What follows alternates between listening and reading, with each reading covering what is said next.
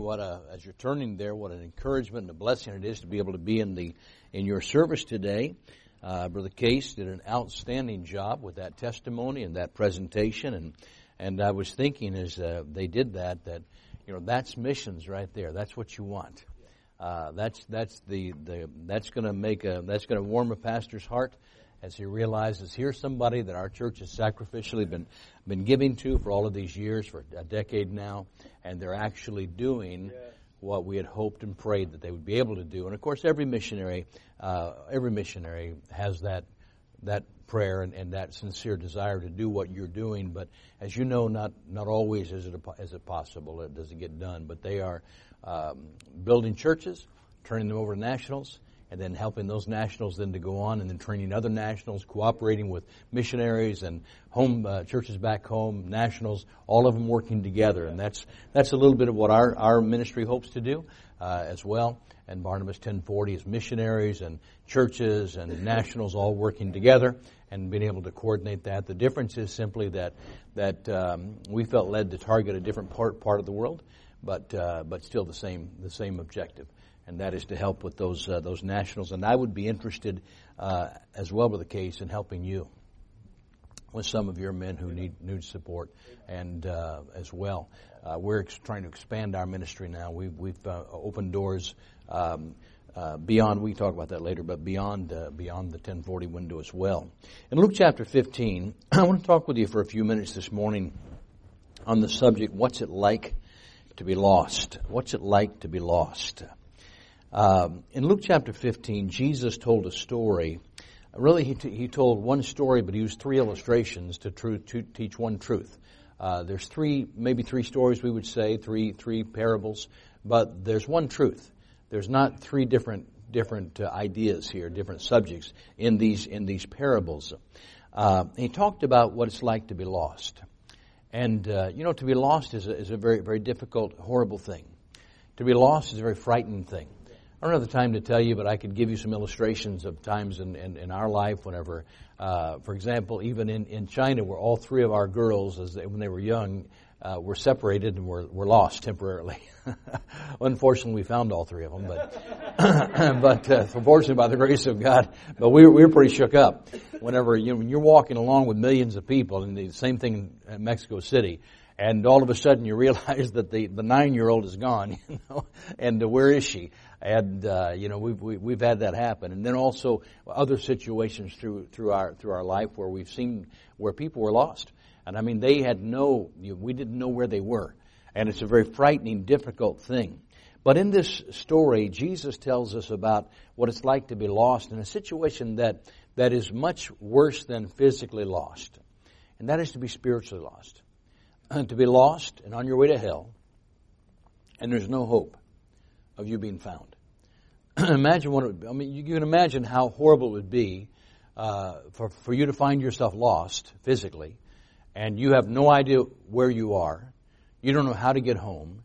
You're out in a woods somewhere, a forested area, and you don't know how to find your way out, and you realize no one is looking for you.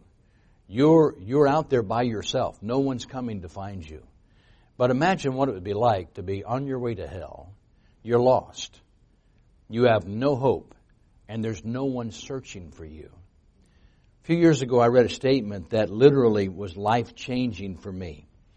And this is the statement: there's only one thing worse than being lost, and that's to be lost and having no one searching for you. To be lost. Literally, in our world today, there are millions and millions of people who are lost, and no one's looking for them. They live in villages. They live in little. By the way, we baptized one of our people baptized 27 people in a village above Quang Tri in Vietnam yesterday. Sent me a picture of it. What a blessing! But there are people who live in these villages where no one's coming. They will be born. They will live their entire life. They will die. They will go to hell. And nobody is going to ever come to that village to talk to anybody about Jesus. Imagine what it would be like. You're born, you live your entire life, you die and go to hell. You've never one time heard that there was a way to go to heaven. The only thing worse than being lost is to be lost with no one looking for you. What's it like to be in that situation? Luke chapter 15, Jesus tells us what it's like to be lost. In Luke 15, notice verse 1 says, Then drew near unto him all the publicans and sinners for to hear him. The Pharisees and scribes murmured, saying, This man receiveth sinners and eateth with them.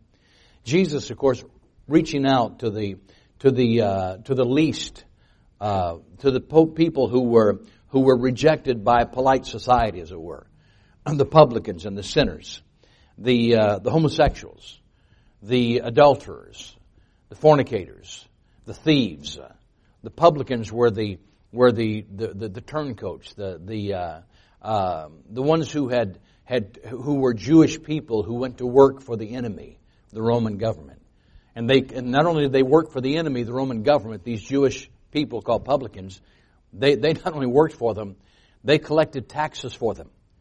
So what that means is they would come to their Jewish brethren and get the money, and they would take more than they actually owed, and then they were able to keep a part of whatever they could extract from them. And these people were hated, despised, the publicans. And so here's the publicans, here's the prostitutes, here's the gay people, here's the people that were just Samaritans, half-breed Jews, people that were looked down on, people that were the dregs of society. And Jesus is eating with them. He's communicating, he's fellowshipping with them, as it were. He's spending time with them. And so the Pharisees, the religious people, looked down on Jesus and said, why would you possibly be around them?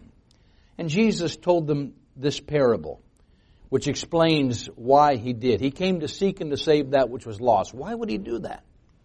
Because it's horrible to be lost. What's it like? Verse 1. Jesus said, Which man of you having 100 sheep, if he lose one of them, doth not leave the 99 and go into the wilderness to seek that one lost lamb? And when he finds it, he lays it on his shoulders, rejoicing. He comes home, he calls together his friends and neighbors, saying to them, Rejoice with me, I have found my sheep which was lost. I say unto you that likewise shall joy be in the heaven over one sinner that repents, more than over 99 just persons which need no repentance. Why am I going associating with these people that you despise? He says to the religious, here's why I'm associating with them. Because they're lost. And to be lost is like, to be spiritually lost is like a lamb that is lost to the safety of the fold. So in the story, Jesus talks about a shepherd that has 100 sheep and he gets 99 of them safely into the fold, and then he realizes one little lamb is still out there that night. And so he leaves those 99 and he goes out to search for that one lamb. Why? I mean, why? Look, he doesn't have a flashlight, right? This is 2,000 years ago. At best, he's got a lantern, an oil lantern. He has no flashlight. He has no one to go with him out to look for that one lamb. Why doesn't he just wait until tomorrow? Here's why. He doesn't wait until the next day because he knows that if he doesn't find that lamb tonight, that lamb will be dead tomorrow. It's that simple. That lamb has no hope. There's no chance that lamb is going to survive out in the wilderness through that night. The wolves, the elements, that lamb will die that night. And Jesus said, so this shepherd said, I don't care what it costs me, I've got to go back out and look for that lamb. Why? He has no hope. You understand that if a person is without Christ, they have no hope. No hope. We like to think that, God is loving and God is kind and gracious, and He is all of those things. And that somehow that, if you're a Buddhist or you're a Muslim or you're an agnostic, as long as you're sincere and you're kind and you do the best that you can, somehow God's going to let you into heaven. Let me say this to you, friend. There's no chance of that. No hope. Here's what the Apostle Paul said when he talked about being lost. Listen to these words. Ephesians chapter 2 and verse 12. Paul is talking to people about what it was like before they were saved. Here's what he says to them. At the time that you were without Christ, at that time you were without Christ, would you listen carefully? Ephesians 2:12, having no hope. Having no hope without God in the world. Literally, a person without Christ is one heartbeat away from eternity in hell. You say, what if they're sincere? One heartbeat away from hell. No hope without God. No hope. What if they really try the best that they can? And what if they've never heard having no hope and without God, they have no hope? Jesus said, I am the way, the truth, the life. No man cometh to the Father but by me. Listen, if you could get to heaven by good works or sincerity or following your religion and doing good to other people, why in the world would we send missionaries out? The worst thing you could possibly do is go back to Mexico City if you could get to heaven by being a good Catholic or a good Baptist or a good Lutheran or a good Buddhist or a good Muslim or a good Hindu. Why in the world, if all you needed was sincerity in your religion and doing the best you can to go to heaven, leave them alone. Don't be taking the gospel to them. The reason we take the gospel to people is because they're lost sheep without hope. There is no chance. I'm not trying to be unkind. But I'm saying to you today, my friend, by the authority of the Word of God, that if you die here in Morgan Hill without Christ, you're just as lost as if you died from Bangladesh without Christ. There is no hope. There is one way to heaven. You say that seems very, very exclusive and very, very wrong. No. That's very inclusive. All men were sinners. All of us are sinners. All of us are on our way to hell. Somebody asked me once, where did the heathen go? I said, they go to Walmart around here. They go to other places over there. But I'm telling you, the heathen around here go to Walmart. They go to Target. I was there yesterday. I know. I was one of them. Where did the heathen go? Hey, we're all heathen. We're all without God. We're all without Christ. We're born sinners. We sin by nature. We sin by choice. We're born sinners. All of us need to be saved. And my friend, you need Christ as much as anybody does. And they need Christ as much as you did and as I did. We need Jesus.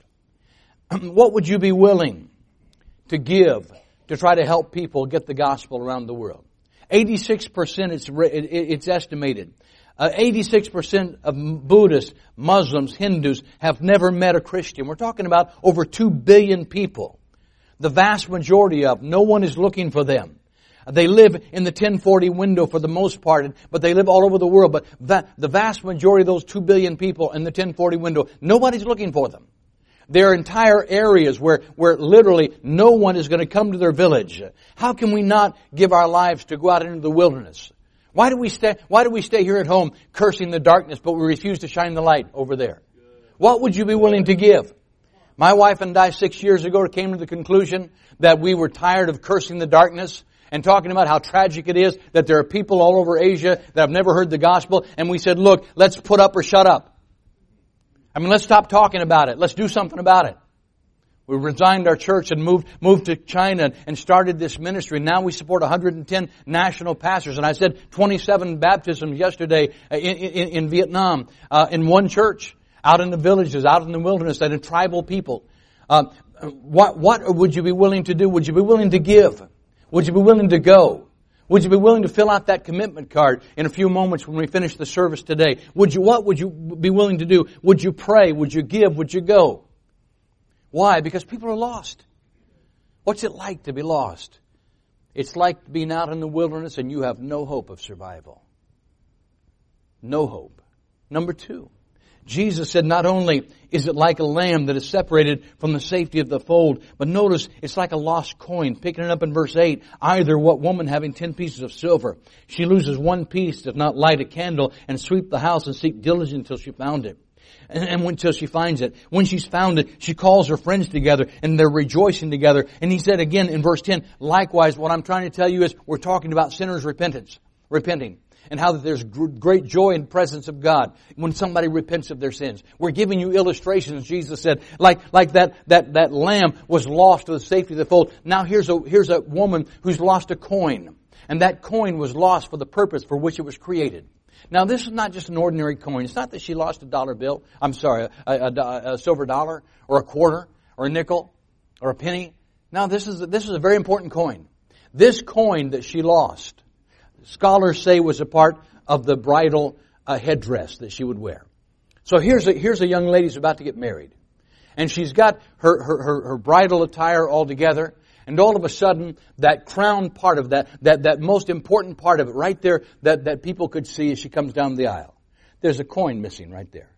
There should be 10 of them there, but there's only 9. One of them is missing. It's going to be obvious to people that coin was lost. Now a coin, its only value was in being inside that bridal headdress. That coin laying by itself was of no great value. But when you take that coin and you put it where it was created to be, now it's of great value. Do you understand, do you realize with me this morning, every person on our planet, every person on the over 7 billion of us, we were created to glorify God.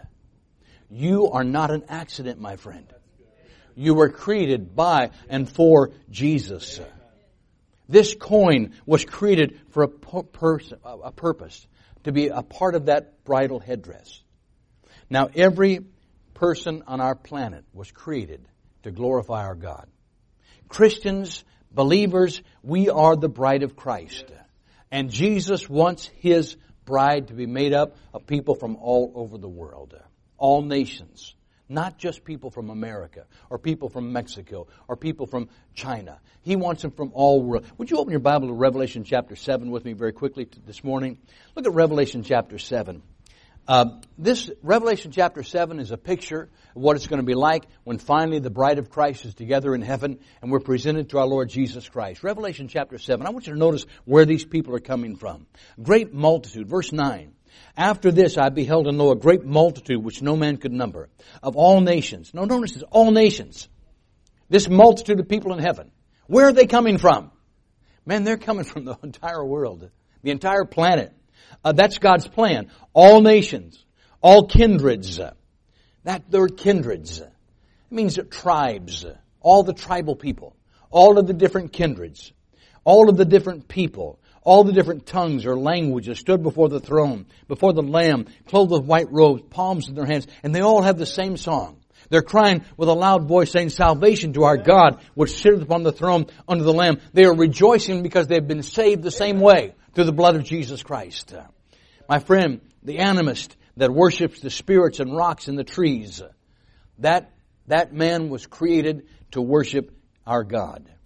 The Hindu that worships millions and millions of God.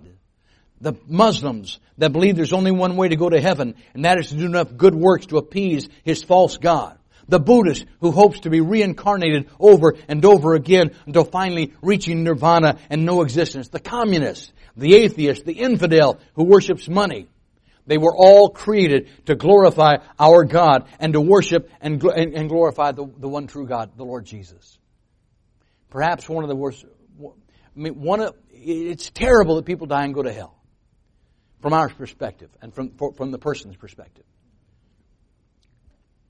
But just as horrible, in my mind, is that there are people walking the planet today that are not doing what they were created to do.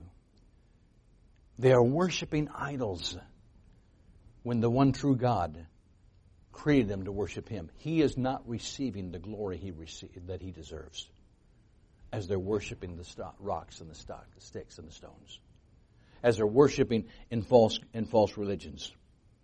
My friend, God did not save you just to live selfishly, concerned only about yourself, your family, your finances, your comfort. Think about it for a moment. Why did God allow you to be born where you were, to live where you do, to have the opportunities that you have, the freedoms that you have, the freedoms to enjoy that we have to worship God together? Why did God allow us to be in this great country where we can easily find a church, where we can easily be led to the gospel some way, if people are simply willing to talk to us about Jesus? Why did God allow us to be here? Through our ministry, we support people in some of the poorest countries on earth, people who love God, people who are willing to sacrifice everything, their very life for Christ. Most of the people that we support, now think about this. I don't want to exaggerate. I don't want to overstate this. I want to say most of the people. I'm going to say many of the people. And I think it's most. Most of the men we support have been persecuted for following Jesus in some respect. Virtually all of them have been. Some of them have been in prison. Many of them have. Men, women as well. All of them have suffered some kind of persecution. Virtually all of them have been disowned from their families for leaving the false religion and becoming a follower of Jesus. You see that in Mexico, I'm sure, as well. And the real issue is when they get baptized, isn't it, Brother Case? Yeah, it's one thing to follow. It's one thing to say, I believe in Jesus. Your parents will put up with that. But when you get baptized, you're in trouble. Now you've dishonored the family. We support a man over in communist Laos. We support several. We support probably 12, 15 guys in communist Laos. One of the men that I love to be around is a man by the name of Dow.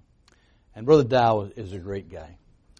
When I was talking to Dow and about first taking him on for support and kind of finding out about him, I said, give me a testimony. Tell me about your life. And he said, when did you get saved? He told me about when he was saved. And when he was 16 years old, he was in a village church with his pastor there, and he was kind of worked with his pastor. And you'll forgive him for this. They didn't have a piano or an organ, but he played the guitar. And so it's okay. He didn't have a rock band with it. He just had a guitar. It wasn't even an electric guitar. He has a guitar. He still has a guitar, by the way. And 16 years old, he's playing the guitar in this village church, and the police raided them. So they arrested the pastor, and they arrested Dow, 16 years old. They took Dow into jail as well, just because he was playing the guitar. He was participating. He wasn't just there listening. So they put him in jail, and they were there for a couple of weeks there in the little local jail there. And then Dow was telling me that afterwards, after those 2 weeks, they came to them and said, okay, you guys can leave now. And the pastor looked at the jailer and said, we don't feel like God's finished with us here. We're seeing people saved, and we feel like God put us here, has us here for a purpose, so we're going to stay. We've talked about it, and he said, Pastor had talked to me about it. I said, Dow, are you willing to stay with me? He said, I'll stay with you, Pastor. So they stayed. And the jailers didn't know what to do. So they nobody's ever said, I think I'll just stay before.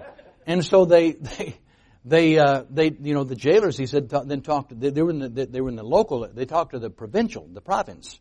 So that's a big wigs. So he goes to the big wigs and says, hey, they won't leave. And they said, we'll take them and we'll make sure they leave. And so they put them in the big jail. And then they kept them there for about a couple of weeks, and then they came to him and said, okay, now you guys can go. And he said, the pastor looked at him and talked to Dow, and he said, well, Dow, I feel like we can go. We're finished with what God's called us here to do here. We've seen a lot of people saved, and we need to go back to our families now. And so they left. And then Dow said this to me. He said, Pastor, he said, do you know what they called us in the big jail? And I said, no. What did they call you? He said, the other prisoners called us the singing prisoners. I looked at him and I said, Dow, have you ever read Acts chapter 16? Have you ever, you know what they called the Apostle Paul? You know what Paul was doing and Silas in jail? They were singing in the prison, and other prisoners could hear them singing. I said, man, you're in good company. Yeah. Now Dow is married and has 2 boys of his own.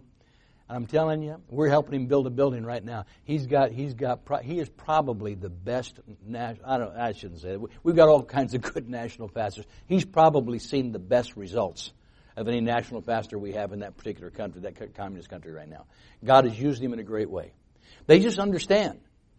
They look. They don't want to be persecuted, but they understand. It's part of following Jesus. Jesus never promised we weren't going to have problems, did he? He told us, in the world you shall have tribulation. Be of good comfort. I've overcome the world. You're going to have problems. And their problems are just a little more severe than ours. Last time I saw Dow, you know what he was doing? I couldn't help but think about it. I was waiting to preach. We brought several of those churches together. The place was packed. And I'm sitting over here in the front row. Dow was over here. And he's playing the guitar. I told him later, I said, Dow, you haven't learned a thing, have you? I said, you're playing the guitar, man. You're liable to get arrested again tonight, And they just understand that's part of following Jesus. What's our part? Could you give a little extra money? Could you pray? We're not going to get arrested for being in here tonight or this morning yet. That day may come, but it's not here yet. Otherwise, it's already come in Canada, hasn't it? Yeah, right. It's already come in Canada. Right.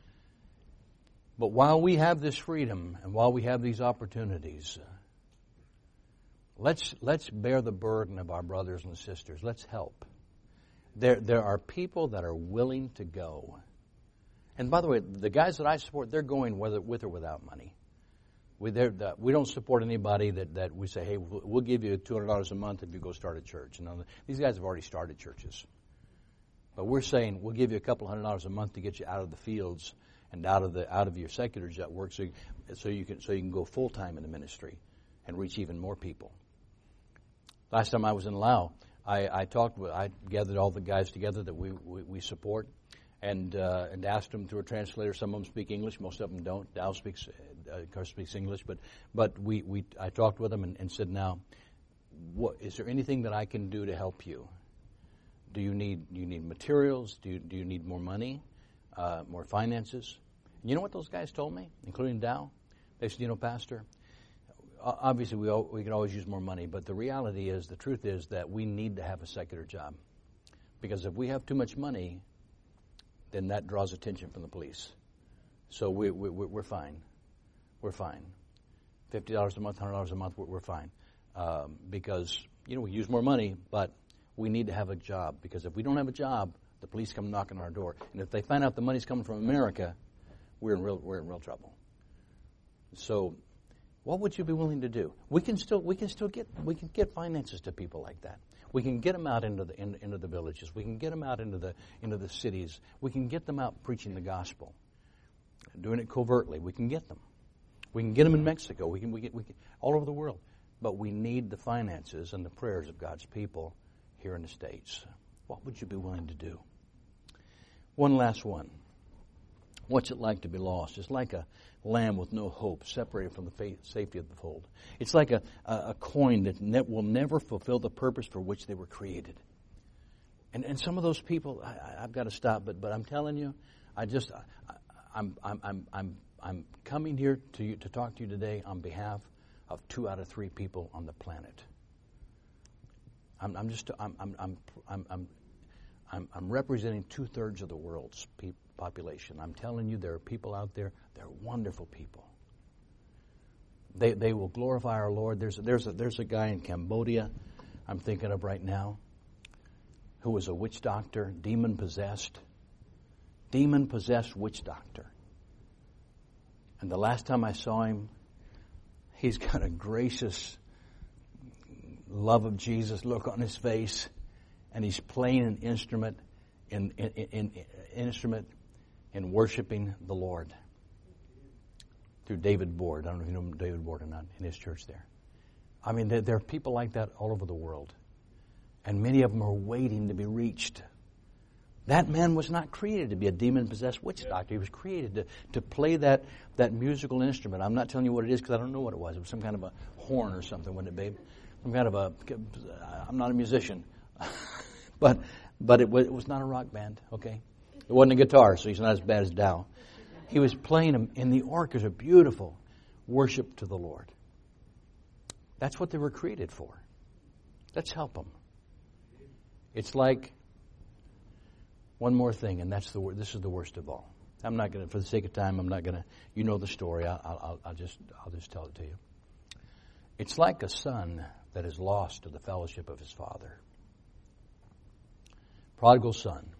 Jesus went on to say, I got one more story for you, just tell you what it's like to be lost. Why am I associating with all of these people, you ask? Because they're lost to the fellowship of their father. There was a man that had 2 sons, Jesus said. The oldest son stayed home, did his work. The youngest son was rebellious and said to the father, give me my money, give me my inheritance, I don't want to stay home anymore. And that younger son took the money and left, spent everything. And when he had spent everything, all of his friends forsook him. As long as he had money, as long as he was partying, as long as he could buy the booze, as long as he could host the party, man, all kinds of people were coming. But once the money was gone, that boy found himself totally forsaken by everybody in this far country. Some people believe he was in Egypt. We don't know for sure. But all of his friends were gone. This boy was left with nothing, desolate. The only job he could find was feeding pigs. Horrible job for a Jewish young man. And this young man is feeding pigs in the trough there. And he's looking around at the pig pen. He is so hungry.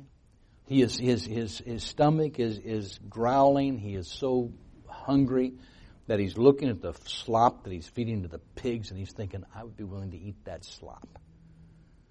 And then all of a sudden, that young man took the most important journey anybody ever takes in his life. I didn't take this journey until I was 20 years old. Maybe there's somebody here today, you haven't even taken this journey yet. It's the most important place you're ever going to go in your life. It's found in verse 17. In Luke chapter 15 and verse 17, the Bible says, when he came to himself. You see, you have to come to yourself before you can come to the Father. The most important place you're ever going to go is to the Father, but we don't go to the Father till we come to ourselves. This young man had to come to himself and realize that he was in a mess. He was a wretched, wicked, rebellious son. He was lost without hope. He was not doing what he was created to do. There was no way to get out of this mess he was in. And that's where I came to when I was 20 years old. When I was 20 years old, I finally realized, man, I am lost. I'm on my way to hell. I cannot forgive my own sins. I cannot save myself. I always felt like I was lucky. I was born in America, so I'd heard about Jesus. We didn't go to church, but I'd heard about Jesus. I knew people talked about being saved. I knew that people talked about a heaven and a hell. I wasn't sure that there was either one of them. But here's what I thought. I'm lucky. I'm lucky. I spent 2 tours in Vietnam with 75th Rangers. I'm not talking about I'm talking about out in the field. 6-man LRP teams. I'm sorry, this is 6 in Chinese. 6-man LRP teams.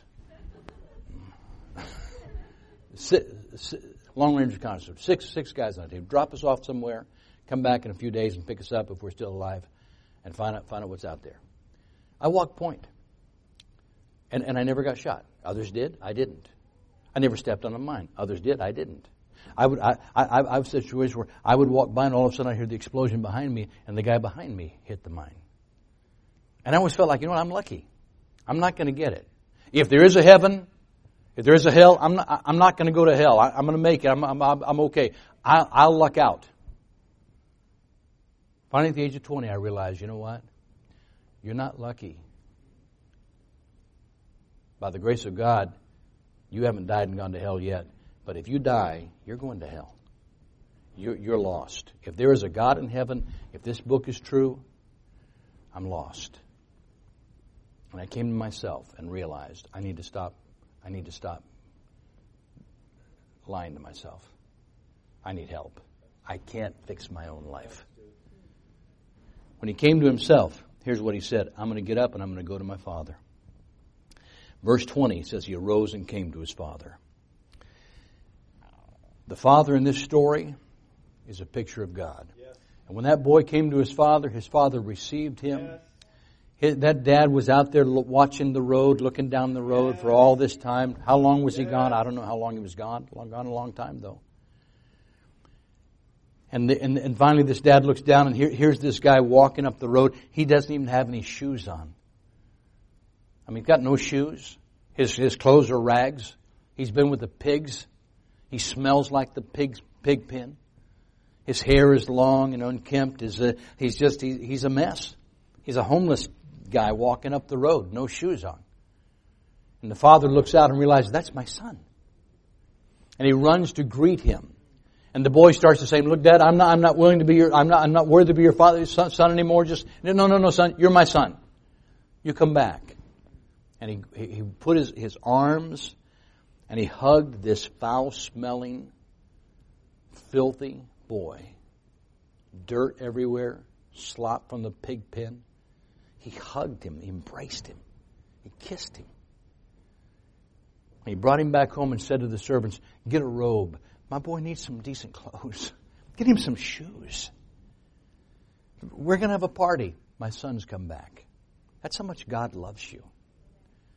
I'll tell you, no matter how deep into sin you've been, no matter how the depths of degradation that you've been in, God says, I love you. I'll take you. I'll clean you up. I'll get you some new clothes. I'll give you a robe of righteousness. I'm going to get you some new shoes. I'm going to put a ring on your finger. I'm going to have a party because you're here. And God feels that way about all those other people as well. What's it like to be lost? Jesus is the good shepherd who left the 99 and came down to the wilderness to die for our sins. The Father is God, a picture of God. But now let me go back to that last one. I really am going to stop now. That middle one, the church. The church is that woman who was out there searching and searching and searching. There are billions of people today that are lost. Many of them live right here in Morgan Hill. Many of them live in this area. And they're just as lost as that person in communist China. They're just as lost. They need Jesus. Yesterday, we came for the outreach time, and I'm telling you, I absolutely loved it. I was so excited. I was like I was going to a party. I told my wife on Saturday morning, I said, man, this is great. We get to go out. I miss that so much. That was just a daily part of my life, not a weekly part of my life when I pastored for 40 years. I mean, it was just every week. Every week we were out doing something. On visitation, knocking on doors, or maybe tracking some doors. Every week, without fail, we were doing something like that. And I missed that so much. And so we showed up and we did this. And you know, 50 of these cards, these little cards, we simply put them on a door. So easy. And yet this little invitation, making fall count for something, you're invited. I was thinking about it after we left, after we got back to our hotel last night. I was thinking, you know, if you were to put out 1,000 or 2,000 of these every week, just put them on somebody's door. I guarantee you there'll be people visiting this church every Sunday. Somebody will come from this. If 10 families in your church said our family is going to do 200 of these a week, just 200 a week, it would take, I don't think it would take an hour. I'd take 30 minutes maybe. If 10 families in this church did 200 of these a week, we're talking about 2,000 of these every week, invitations that's going on somebody's door. I guarantee you, every Sunday, you're going to look out here and somebody's going to say, yeah, I got this little card on my door. He says, I don't think it'd work here. Yeah, you're probably right. It probably wouldn't work here. They probably wouldn't come. But, you know, I started the Redwood Baptist Church in Redwood City, California. Last time I checked, that's in the Bay Area. Just as liberal as this area, maybe more in the San Francisco area. It worked there. It worked there. And then we went across, and then we went to Hong Kong and started that singing Jamson Galway in Hong Kong. You know what? It worked there. It worked there. And then we came back and started Bay Area Baptist Church in Fremont. It worked there. Probably wouldn't work here, but it works there. By the way, it works in Southern California too. Yeah. Every week, somebody would show up and say, I got this on my door, got a track on my door, something left on my door. I was preaching in watch. That's good. That's good. Watch this. That's even better. I was preaching in Lacey, Washington. Mike Kinney. Pastor Mike Kinney. Guy comes up to me after the service and he says, you don't know me, but I got saved at Bay Area Baptist Church. I said, really? He said, yeah. He said, I got saved there right after you left. I got saved. I said, how did you happen to come? How did you happen to come to church? He said, somebody left a little invitation on my door. And he said, turned out, he said that I was a postman. I delivered mail. He said, and I knew exactly where you were because I delivered your mail. I delivered the mail to your church. And he said, I got this laying on stuck on my door, and I thought, God must be trying to tell me something. Because somebody from that church that I go to every week and drop off their mail, and I've never talked to anybody there, I just drop off the mail and drive on by. But this showed up at my door. And he said, I got saved there. Now he's serving the Lord in Lacey, Washington. Folks, I meet people like that all the time. They got saved in Redwood Baptist. How come they had to get saved after I left? I don't know. They got saved at Redwood Baptist Church. They got saved at Bay Area Baptist Church. They got saved at Liberty. They everywhere. I guarantee you, if you do that. In fact, I think probably next time I come, you'd be having double services. Because you just couldn't fill up the crew. You couldn't house the people anymore. God is not finished with this church. God's just getting started. Yes. And you've got great days ahead of you. But we got to get serious about the gospel at home and abroad. Why? Because people are lost, and it's horrible to be lost. So let's bow our heads together for prayer, if we could, please. 2 questions. Number 1, would you ask God this morning what He would have you to do in your missions program here at your church? Number 2, second question is this: Are you one of those people that are lost? Are you one of those people that are lost? And maybe God brought you here today because He wants you to be saved. He wants you to have the fellowship with Him that He created you to have. He doesn't want you to be in a precarious position where you're on your way to hell. Our heads are bowed and our eyes are closed. I'm just going to ask very quickly, and I'm going to turn this over to Pastor right after this, but is there anybody here today that would be willing to say, Brother Dwight, I'm not sure that if I died I'd go to heaven? Maybe you're a church member, maybe you're not a church member, maybe this is your first time here, maybe you come every week. I'm not asking you about that. I'm asking about, do you know for sure that if you died you'd go to heaven? Is there a doubt in your heart and in your mind? If you're here this morning, you'd say, Brother Dwight, I'm not sure that if I died I'd go to heaven. Pray for me. I'm not going to embarrass you. I'm not going to walk over and tap you on the shoulder. We're not going to draw attention to you. If you're here this morning, you say, Dwight, I'm not sure that if I died I'd go to heaven. Would you pray for me? Would you just slip your hand up and then right back down very quickly? Anybody at all? I'm not sure that if I died I'd go to heaven, but I'd like to be sure. Pray for me. God bless you, sweetheart. You may lower your hand. Anybody else today? Young lady. Anybody else? I'm not sure that if I died I'd go to heaven. Pray for me. Question number 2 is this: how many people today would say, Brother Dwight, I'm saved, but God has spoken to my heart, and I'm going to begin giving to missions. I'm going to begin maybe taking some of those flyers as you encouraged us to do. I'm going to begin doing what I can, asking God to help me to propagate the gospel at home and around the world through my giving, through my going, through my praying. God has spoken to me. I don't want people to be lost. I want to help to get the gospel to them. Would you slip your hand up and right back down all over the auditorium? God bless you. Father, you see our hands. Far more important, you see our hearts.